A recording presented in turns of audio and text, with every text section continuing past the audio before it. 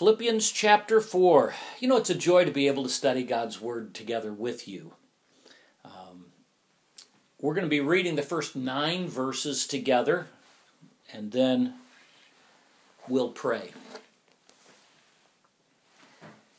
Therefore, my brethren, dearly beloved and longed for, my joy and my crown, so stand fast in the Lord, my dearly beloved. I beseech Euodias and beseech Syntyche, that they be of the same mind in the Lord. I entreat thee also, true yokefellow, help those women which labored with me in the gospel, with Clement also, and with other my fellow laborers, whose names are written in the book of life. Rejoice in the Lord always. And again I say, rejoice. Let your moderation be known unto all men. The Lord is at hand. Be careful for nothing, but in everything by prayer and supplication with thanksgiving, let your requests be made known unto God. And the peace of God, which passes all understanding, shall keep your hearts and minds through Christ Jesus. Finally, brethren, whatsoever things are true, whatsoever things are honest, whatsoever things are just, whatsoever things are pure, whatsoever things are lovely, whatsoever things are of good report, if there be any virtue, and if there be any praise, think on these things. Those things which ye have both learned and received and heard and seen in me, do, and the God of peace shall be with you. Let's pray together. Our Father, as we come before you, we just ask that you would open our eyes, that today the Holy Spirit would speak to our hearts, that today we would understand and would go out a happier people, a more joyful people, because we've seen you. Lord, we ask that you would help me as I preach. Help each of these friends as they listen, that today would be a day where we've heard your word. For it's in Jesus' name I pray. Amen. You know, our passage today helps us to understand how to keep from being overwhelmed. What would you say worry is? In an article posted in Psychology Today, psychologist Jim Taylor said that worry is that nagging feeling that something is wrong and the persistent anxiety that it produces. Our word worry actually comes from an Old English word meaning to strangle. In the 16th century, it meant to verbally assault, and by the 17th century, it meant to bother or distress or persecute. The article goes on to say, worrying is obviously not a pleasant emotion, but it's actually an essential, normal, and instinctive emotion that has been hardwired into humans to help us survive. Worry can morph from that healthy, practical form of concern and vigilance to a preoccupation with preconceived threats, with perceived threats that are incredibly unlikely or not particularly threatening. The article summarized worry by concluding that worrying just makes you miserable. Worry is when we become anxious about the uncertainty of or the uncertainty of actual or potential problems.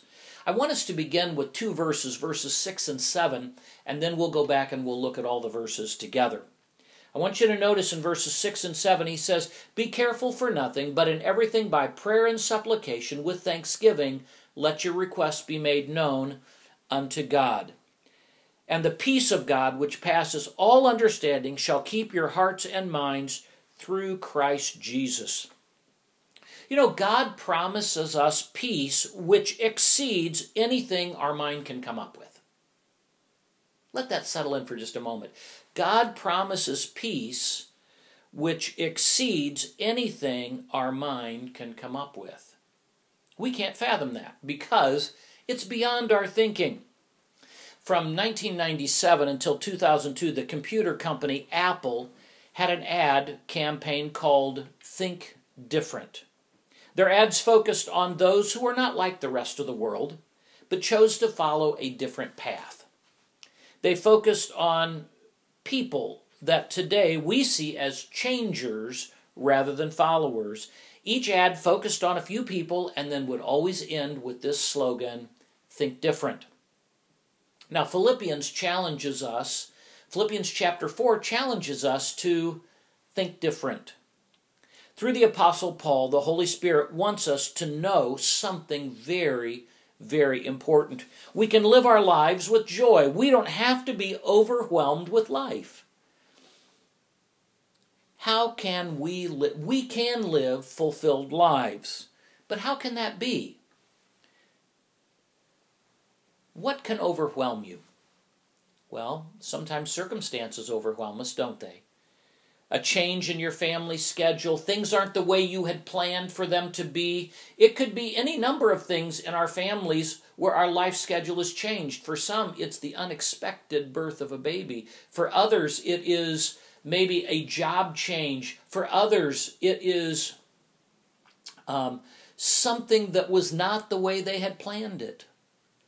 You know, this is so appropriate for the times in which we live right now. Yet we recognize, what we're going through, the difficulties, the uncertainties are no different than what people had when this was actually written over 2,000 years ago. We have circumstances, sometimes people cause us to worry. As parents, maybe we worry over our children. Now, remember, we talked about you can have care for something, but then it goes into concerned about the things that might happen, things that we aren't in control of. Maybe it's trouble with a spouse, or maybe with a best friend.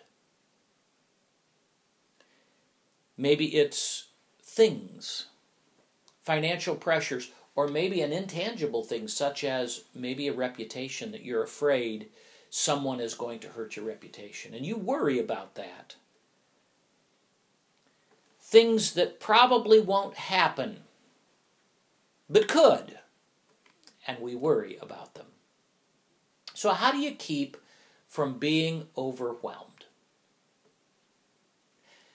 That's our question for today. And through the book of Philippians, the Holy Spirit has been revealing that joy doesn't come through circumstances. Joy doesn't come through people. Joy doesn't come even through things, whether they be tangible or intangible, which is what we looked at last Sunday. Joy comes by having the right focus. You see, when you know you are accomplishing what you were made to do, and remember we focused quite a bit of time in Philippians chapter 2 on that, when you only have one person you're accountable to, which is the Lord Jesus, and when you recognize that earth's values are temporal, but God's values are eternal, you can be secure. And you can enjoy life because the important parts of life are happening. As we begin chapter 4, notice what has happened and on what the Holy Spirit spotlights to give joy. He says, stand fast in the Lord. He's going to say, rejoice in the Lord. He's going to tell us to depend upon the Lord, and he's going to tell us to think like the Lord, and finally he's going to tell us to act like the Lord. First of all, stand fast in the Lord, verses 1 through 3. Therefore, my beloved, my dearly beloved, and longed for, my joy and my crown, so stand fast in the Lord, my dearly beloved. He begins by telling us, stand fast in the Lord. Stay focused on the Lord. It's a personal relationship description that's here. What do these terms describe to you? He says, my dearly beloved. It's a relational thing. It's as if he was saying, my favorite. Then he goes on, he says, my longed for. They're distanced at that time. Isn't that? And they were social distancing all the way back in Philippians. They wanted to be together. They couldn't be together. And we miss being together. The joy of standing in the lobby and talking, the joy of singing in a group together rather than me singing to a camera and you singing to a screen. Paul wanted to be with them. He said, my joy and my crown. He's talking about something that is very valuable. The prize I work hard to acquire, like an Olympic medal, how a person trains and works and works and works and works and works to be able to measure good enough to be able to go to the Olympics and even win a medal. Well, here he's saying, you are my joy and my crown. He's saying, I want you to know how much I love you. Distance can cause people to begin to wonder, what's our relationship really like? And Paul's saying, you are my dearly beloved. Then he says, stand fast. Notice he says, so stand fast in the Lord. Literally, he's saying, keep your standing, the place where you already are. It's so easy to begin to wander away from the very ground that we have already conquered, that we've already attained. The word stako here is the Greek word, which sounds just like stay. Stand fast. Be there. It's not something you're trying to acquire. Paul is saying, stay with what you've already acquired. Stay with what you already have. Don't walk away from it. And in verses 2 and 3, he talks about how relationships can sometimes cause us to lose focus about our certainty, our worth, and our joy. He mentions two ladies by name, two sisters in the Lord who are having a disagreement. Paul honestly addresses what everyone else knows but is afraid to talk about. Here are two ladies. People could see what was happening when Euodias and Syntyche weren't getting along, and people every week when they would meet, or maybe even on a daily basis, as people would see these two ladies not interacting, the Christianity that had been so evident in their lives was no longer being evident. And you know what Paul says? He says, I beseech you two ladies, have a right focus again. Get your mind back on what's most important, and that is the name of the Lord Jesus Christ. Whatever it is that has put you at odds with each other, he says, be of the same mind in the Lord. Now, John Phillips in his commentary says, differences of opinion about the drapes over the baptistry, some people are not even on speaking terms. And he's talking about things that happen in churches regularly, where people lose sight of the most important thing. Stand fast in the Lord. They've lost sight of being of the same mind in the Lord. We're all different. We all have different hobbies. We all have different enjoyments, but we all have one thing in common, and that is we want to be of the same mind in the Lord. John Phillips says, sometimes spouses are even drawn into the squabble where people at church, or maybe even in homes, people begin to take sides. And rather than focusing on the fact, that's my brother, my sister in Christ, and we both have the same ultimate goal. Remember in chapter 2, we talked about Jesus, who for the joy that was set before him, focusing on, he was willing to set aside all these other things to accomplish the goal. And then God speaks, and he says in chapter 2, he says, now you work out your purpose, you work out your salvation with fear and trembling. You see, you're here on purpose. Now, we have all these other things that we're doing, but we never want to lose sight of the mission. And what does God have us doing as part of that mission? Differing opinions happen sometimes about what's even in ministry. John Phillips says, maybe these two ladies were disagreeing on how to do ministry. You see, but with the whole church at disagreement, or the whole church taking sides, what happened is that it's a testimony to the unsaved that Jesus Christ really doesn't do what he said he could do. You see, the work of the church comes to a halt because people can't agree on things. Now, there are a lot of things we may disagree on. We may disagree on politics. We disagree on dress, we disagree on diet, we may disagree on sports, we may disagree on some books, we may disagree on some music, we may disagree even on some speakers. But there are fundamental things that we agree on. We agree on who the Lord Jesus Christ is. We agree that he was unique, that he came, that he was virgin born. We agree that God's word is our sole authority. We agree that the Holy Spirit is the one who does the working in people's lives, and that people are regenerated. We agree. You see, there are core things that we are going to agree on. And learning to be patient with each other, even when that person isn't making the spiritual progress that we think they should be making. I appreciate this quote out of Pilgrim's Progress where John Bunyan said, and this is in Old English, so you have to listen carefully, "Canst thou in vision see the man God meant? Thou never more couldst be the man thou art content." You see, if each of us would just always be looking at the fact of what God wants us to be, and each of us would be content to understand that God is working in other people's lives, and they're not what they ought to be, but they're not what they're going to be. They're going to change. Can you imagine the shock of these two ladies of their names being read in public? You just have to let that settle in for a moment. And for 2,000 years, these two ladies' names have been being read in church. But you notice what Paul said? He remembered the good things these ladies had done. And he encouraged the leader there. He says, "Help these women which labored with me in the gospel, and with Clement also, and with my other fellow laborers whose names are written in the book of life." You know, he said, help these ladies not disappear in humiliation. These ladies need to fix their problem, but then everyone needs to come along aside and encourage them. Deal with what's scarring the church. Throw away trying to dig up dirt on each other. Focus on encouraging each other to go the right way. Churches are going to have people who struggle because each of us struggle.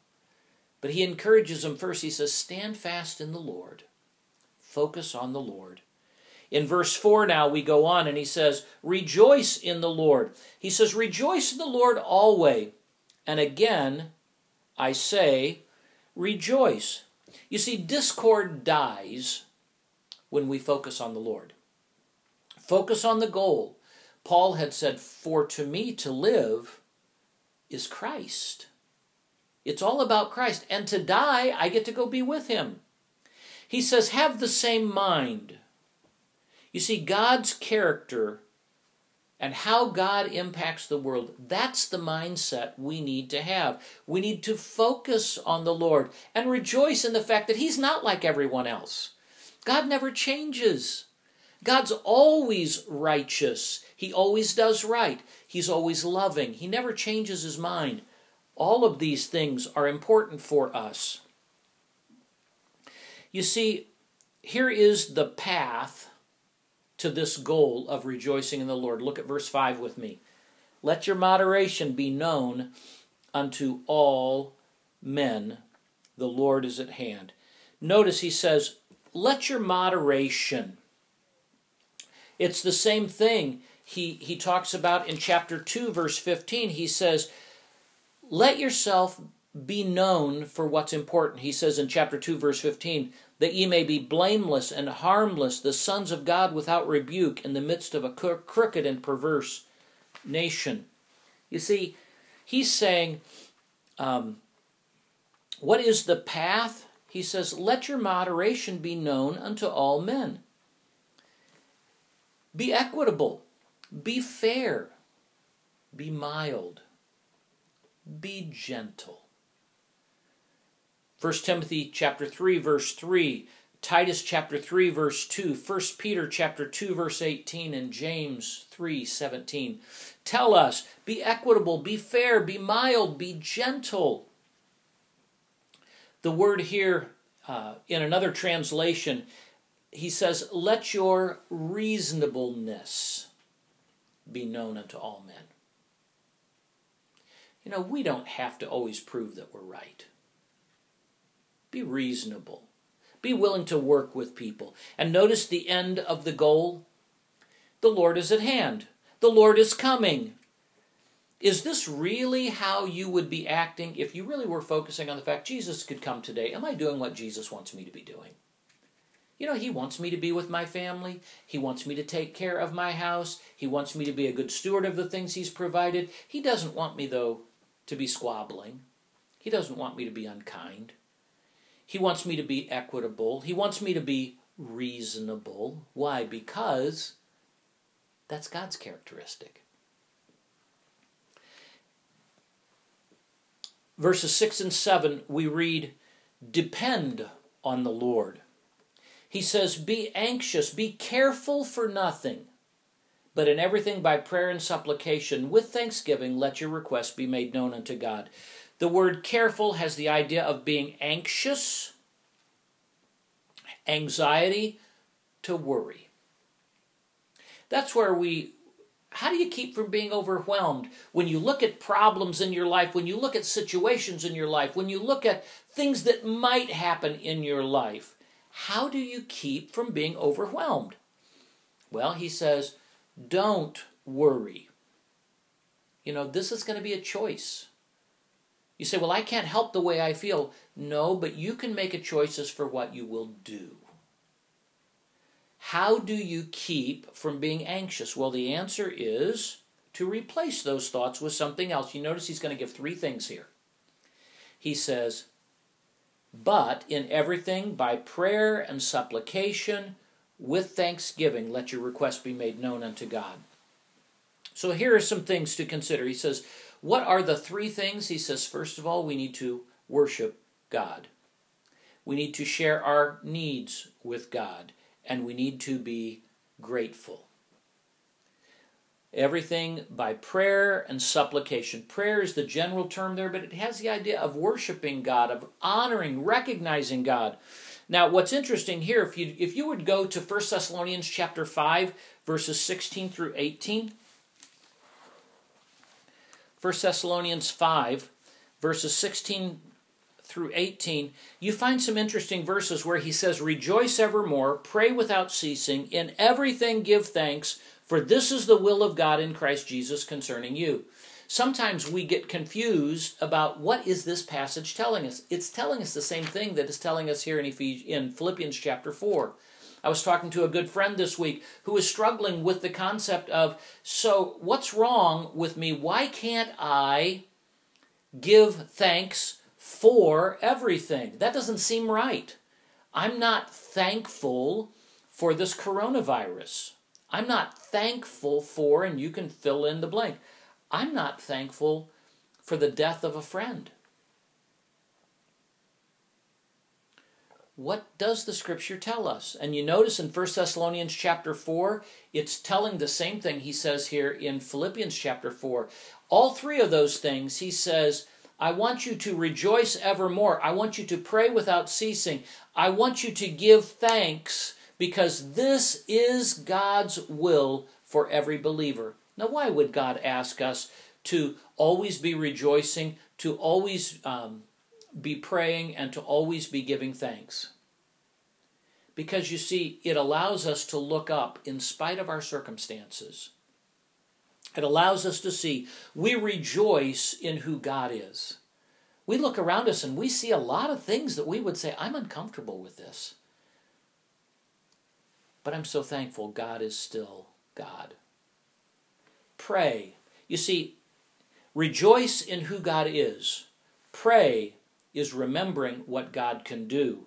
And giving thanks is remembering what God has done. You may be going through some difficult times right now, but those three things are really important. Remembering who God is, remembering what God can do, and remembering what God has done. You remember just a week or two ago, I showed you a stack of mugs reminding me of what God had done. I showed you a tractor reminding me of what God has done. Why does that help me? Because you know what I'm going to go through this week, I need to remember what kind of God I have. Remembering who God is, remembering what God can do, and remembering what God has done. It's not for everything give thanks. It is in the middle of everything still give thanks. Our Lord Jesus Christ illustrated this himself when he went to the cross for the joy that was set before him, but it wasn't the joy of the cross. It was the joy of accomplishing God's will, despising the shame. You see, you don't have to like the bad things. In fact, we don't like murders. We don't rejoice in murders. What we do is we rejoice in the middle of those difficulties because we're remembering God. You see, bitterness comes when we forget that God is still on our side. Worry comes when we forget that God is still there with us. And verse 7 tells us, "And the peace of God, which passes all understanding, shall keep your hearts and minds through Christ Jesus." The word, the peace of God, which passes all understanding, shall keep your hearts. The word here has the idea of to join. You see, God's peace is because we have joined with Him. To walk remembering He is with you. Peace which is beyond our thinking. Well, how do you get this kind of peace? With this peace of God, this being joined with God, how do you get that? Well, it's remembering those three things that we just saw beforehand. It's remembering to rejoice, to worship God in prayer, to bring our requests before the Lord in prayer, and to thank the Lord for the things that He does. Then he says in verse 8, I want you to think like the Lord. True, honorable, just, pure, lovely, and of good report. Some of those older English words, we begin to confuse them. And so let's look through these. First of all, what's true? He's saying, think about things that are honest and genuine. Why? Because it reminds us of God's nature, that there is an absolute, that we can know for certain. That is compared to dishonesty, deception. Things that are honest, literally the word there means honorable or noble, worth drawing attention to. You know, there are some things that just aren't worth your time. And he says, don't focus on those things. Just, the word there has the idea of being fair. Right has the idea of righteous, on the mark. It presents what is true. You know, through Scripture, we find some sometimes uncomfortable stories. We find some things of people who made bad choices physically, emotionally, but it's always presented from the standpoint of what is right. You know, there may be things that we read that are uncomfortable, but we always have to come back to, but does it present what's right? Does it present what's pure? Something that's undiluted, it's not mixed with wrong, or lovely, dear and beloved, something that's worth hanging on to, and of good report, something that is worthy of praise. What do we spend our time thinking about? Well, think about the things that would allow us to think like our Lord would think, because you see, He always is true and honorable and just and right. He always focuses on the best. Now we come to verse 9. Those things which you have both learned and received and heard and seen in me, do. Choose to do. How do you keep from being overwhelmed? You choose to do the things that God says so that you're free to enjoy. You're free to rejoice. You see, every person has a choice. We do what we do, not what we feel. Because what we do will change the way we feel. James tells us that it is in the doing of the deed that we are blessed. So what does Paul challenge the Philippians to do? How does he challenge them to keep from being overwhelmed in the problems they were in? He says, put this trio, these three aspects of prayer into your life. Or you could go to the Thessalonians passage, and it is not only in your prayer life, but it's in your daily life that he says, look, rejoice in the Lord. Pray without ceasing. In everything give thanks. It's God's will that you do these three things, and they will bring blessing to your life. They will bring peace. The peace of God, which passes all understanding, will keep you. You see, there's hope, and you can live different. I know it should be differently, but I'm hoping that just as it rattles your mind to go, wait, that's not the way it should be said, I'm hoping it will stick and you will say, oh, okay, I want to live different. You see, worry and fear upset you. Wrong thinking can set you up for discouragement and depression. God says, I want you to focus on what you have. Stand fast in the Lord.